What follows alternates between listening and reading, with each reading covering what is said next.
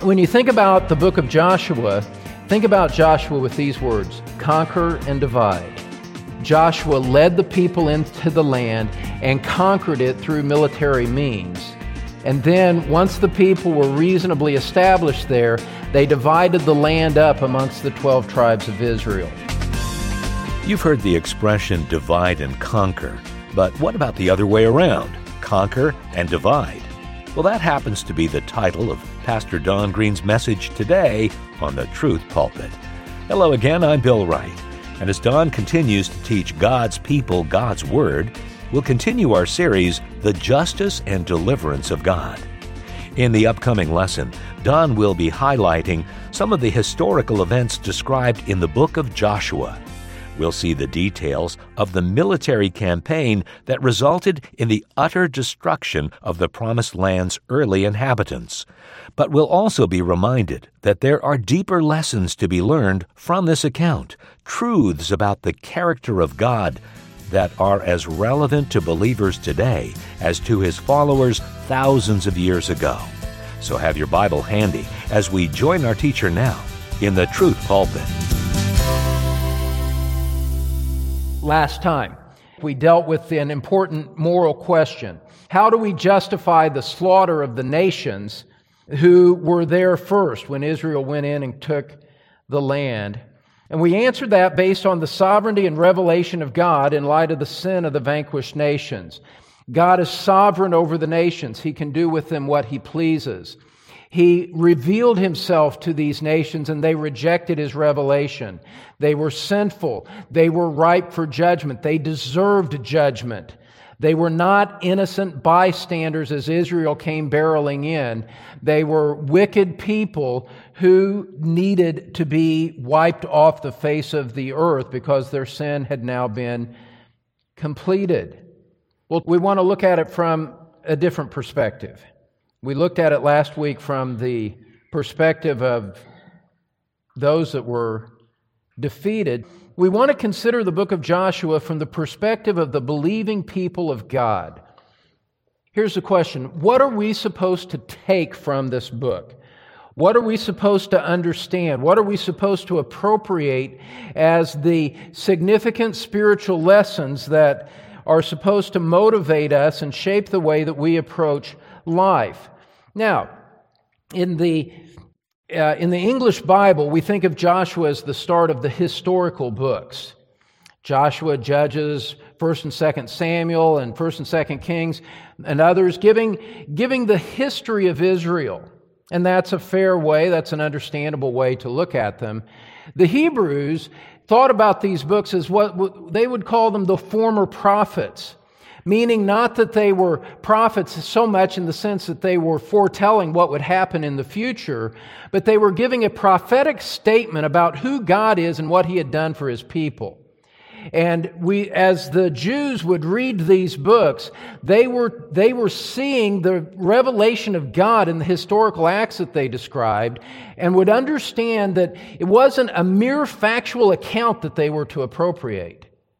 Rather, they were to understand the history and learn from the history what it told them about God and what it told them about their responsibilities and the promises and responsibilities that they were to take from that.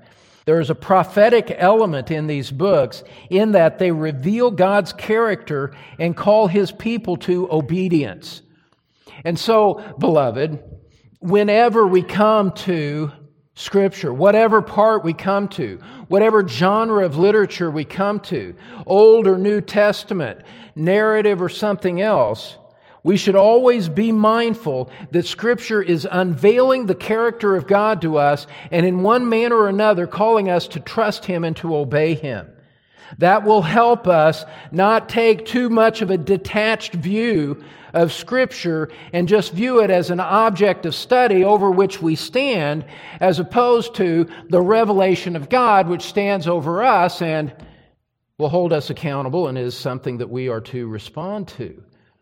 I would love to preach that to any academic setting that would give me the opportunity to do so. because that's part of what's gotten us into so much trouble, is such an academic approach to Scripture that the idea of a responsibility to believe and obey is divorced from a commitment to Scripture. That's all for another time. Just remember there's a prophetic element to what we're seeing in that Joshua is revealing God's character and calling His people to obedience as we study it. But for us to grasp that, we need to understand and have a sense of the factual aspects of Joshua in an overview fashion. So let me just give you a little summary statement here. In Joshua, the man Joshua led the Israelites on a military campaign that brought Israel into the Promised Land. Simple enough. God gave them this area of land. He brought them out of Egypt through the Red Sea. They wandered in the wilderness for a while, and God, as we saw earlier, says, now it is time, Joshua, go in and lead them into the land. 700 years have passed since Abraham was first on the scene, and now Joshua is moving the people forward, and there is this great movement forward in redemptive history as Israel comes into the land. And when you think about the book of Joshua, think about Joshua with these words: conquer and divide. Conquer and divide. Joshua led the people into the land and conquered it through military means. And then, once the people were reasonably established there, they divided the land up amongst the 12 tribes of Israel. And so they went in as a nation comprised of 12 different tribes, and they conquered the land, and then each tribe was apportioned a section of the land in which they would establish their livelihood going forward.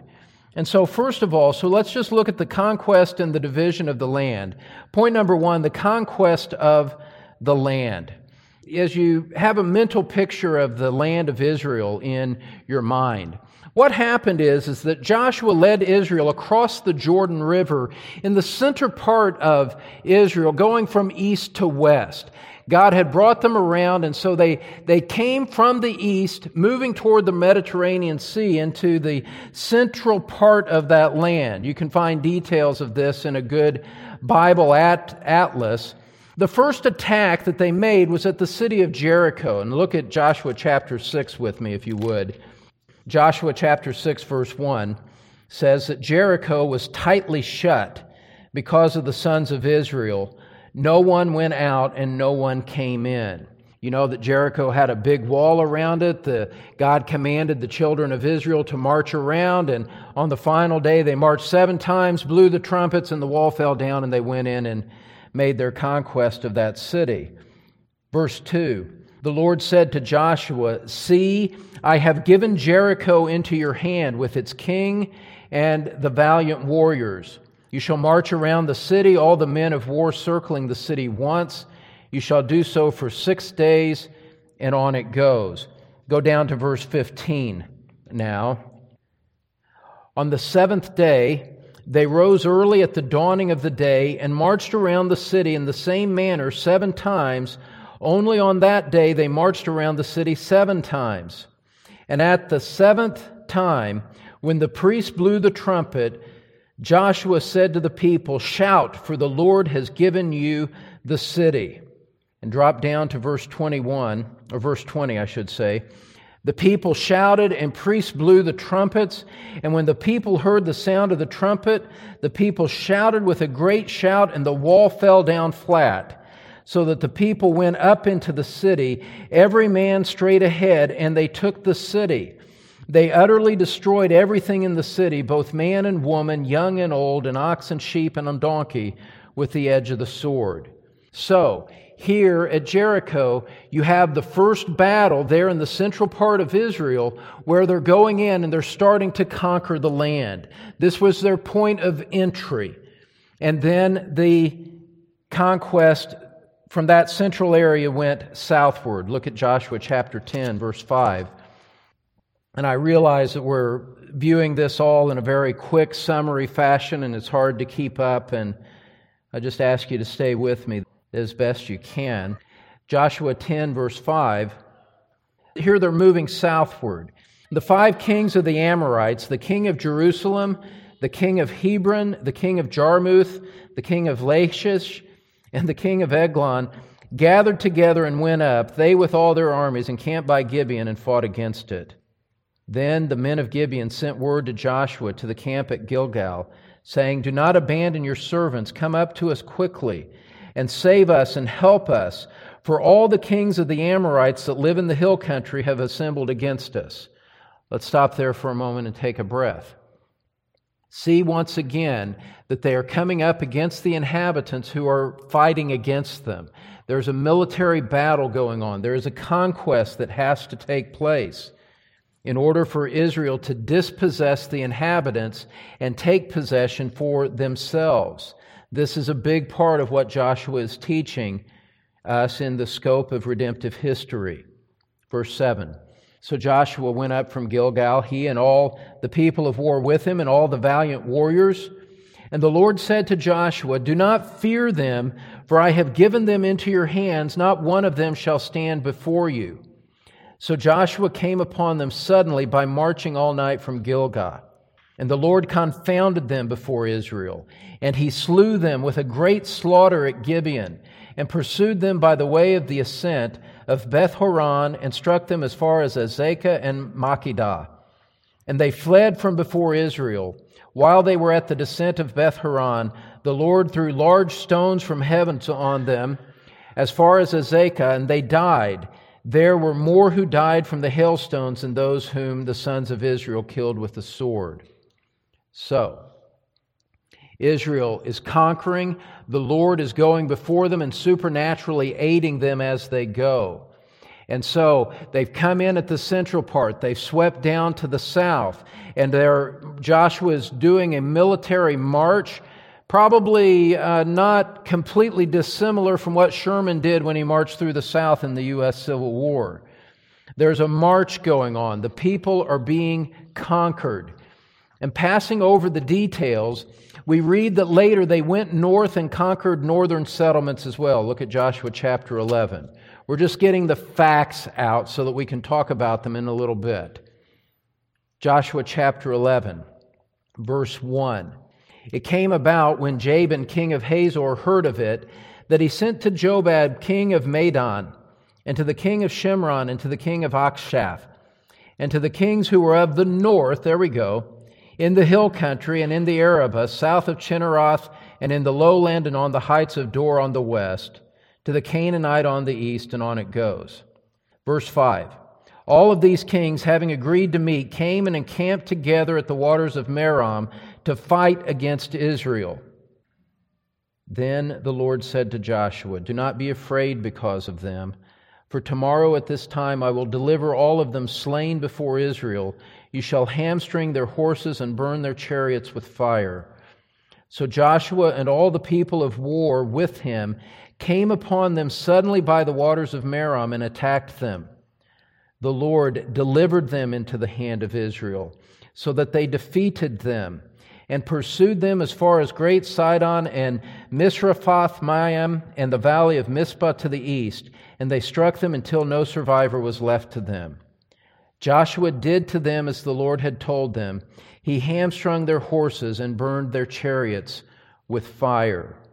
So, if you look at a map in your Bible or pick up a map of a Bible atlas, you'll see that they went from east to west, they went down south, and then they went back north and conquered the land in that manner.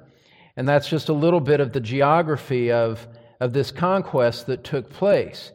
Now, here's what we want to see as we contemplate this. Their success was thorough. Their domination was vast, and their victory was complete. I want to show you a few passages that speak of this. Look back at Joshua 6, verse 21. We read that earlier. Joshua 6, verse 21.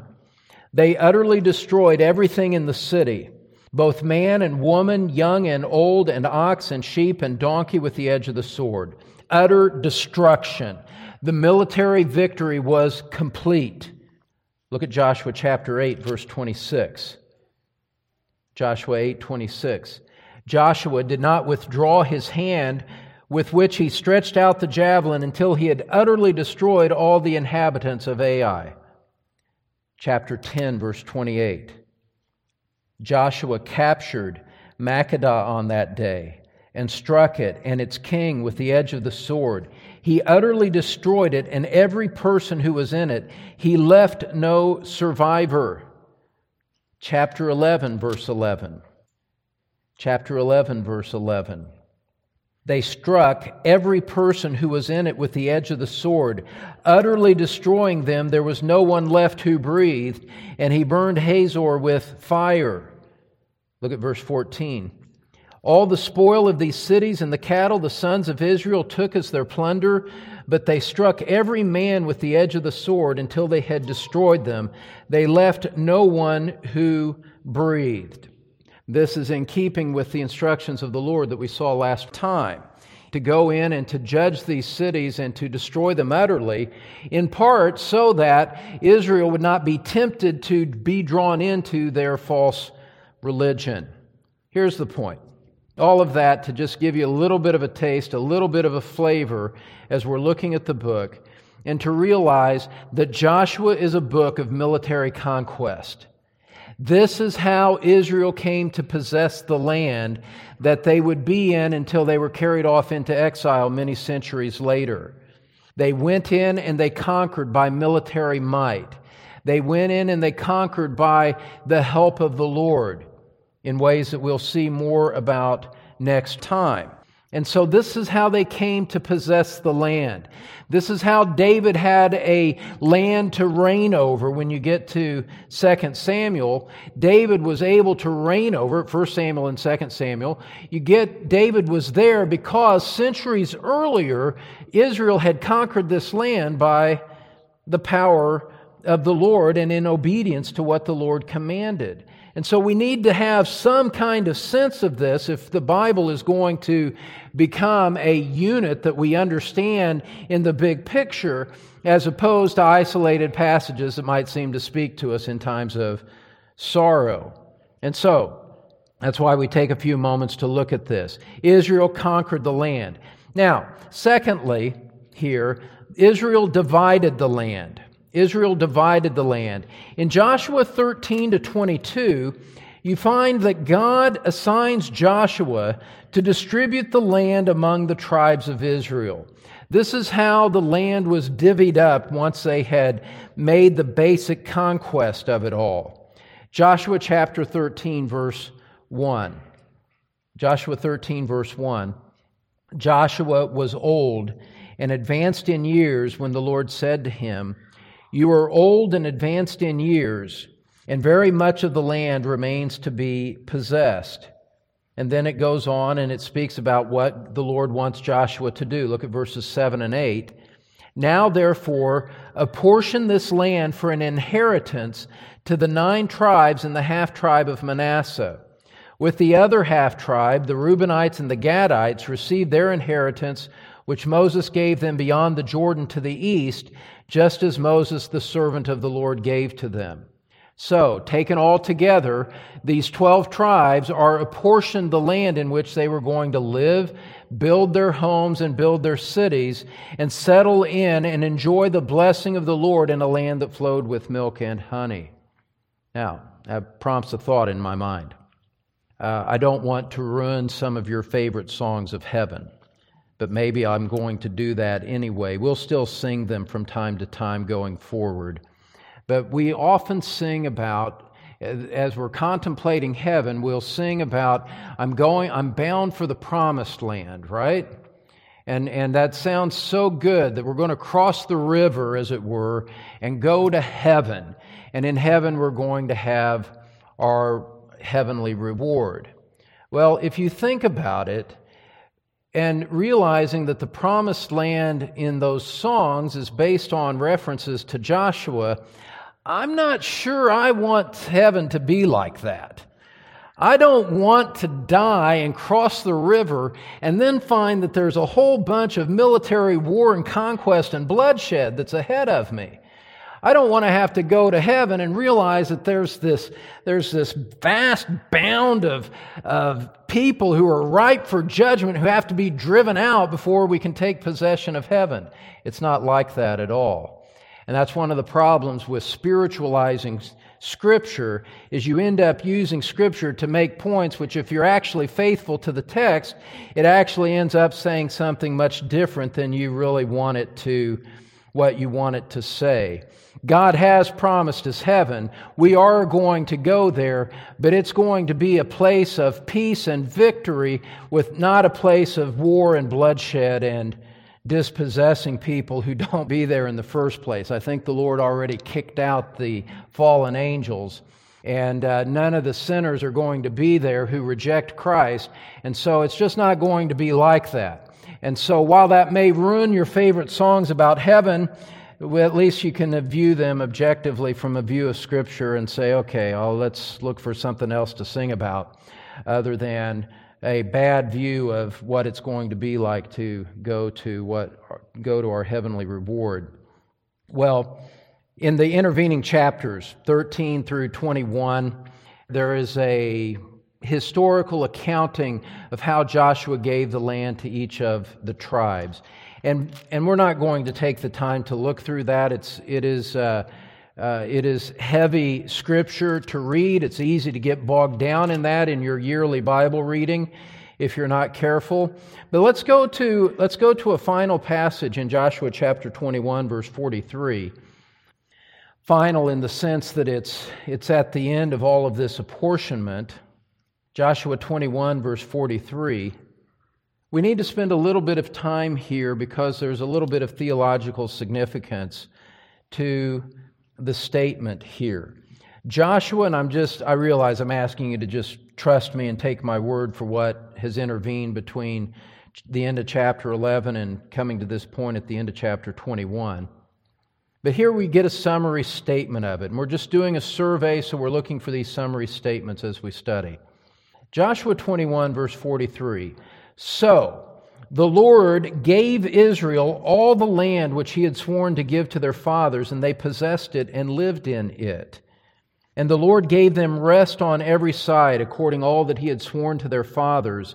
And no one of all their enemies stood before them. The Lord gave all their enemies into their hand. Not one of the good promises which the Lord had made to the house of Israel failed. All came to pass. And so what Joshua is saying here at the end of chapter 21 is that when you come to the end of Joshua, there has been, in a sense, a completion of the conquest. Israel has entered into the land. The tribes have received their portion, and now they are free to go and to establish their livelihoods in the land that God has given to them.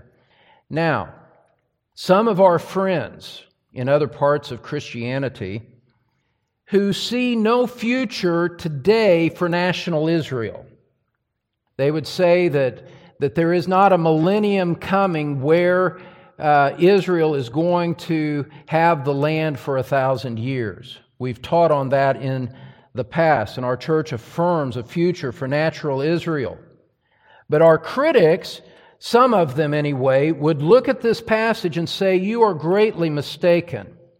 You say that Israel still has the land promise, is still in effect for them, to be able to enjoy the land on the earth. And when you say that that is still future, you are wrong. You are mistaken, because it says right here in Joshua 21 that God has already fulfilled His land promise. Therefore, there will be no future restoration of national Israel. Your whole view of the future is skewed and mistaken and ignores the obvious implications of a very plain text. The promised land was conquered, then divided. And in the midst of it all, God was teaching His people about obedience, trust, and His sovereign will. Pastor Don Green will tie it all together for us next time as he presents part 2 of his message, Conquer and Divide. Plan now to be with us right here on the Truth Pulpit. Right now, though, Don's back in studio with news of a great resource. Well, my friend, as we bring today's broadcast to a close, I want to offer you a very special gift, a special resource as a gift from our ministry. It's my series called Trusting God in Trying Times. And this series over the years has proven to be the most popular set of messages that I've ever done. It helps you know how to trust God as you're going through the deep sorrows that sometimes come to us in life. It comes from the book of Habakkuk in the Old Testament, and it comes from some very deep sorrows of my own that were present early in my Christian life. It's very personal, it's very helpful, it's very biblical, and I would love to see you have it in your hands. It's available in CD album or by download. Transcripts are available if you prefer that. My friend Bill is going to give you information on how to find it. Just visit our website at thetruthpulpit.com to get the resource Don just mentioned.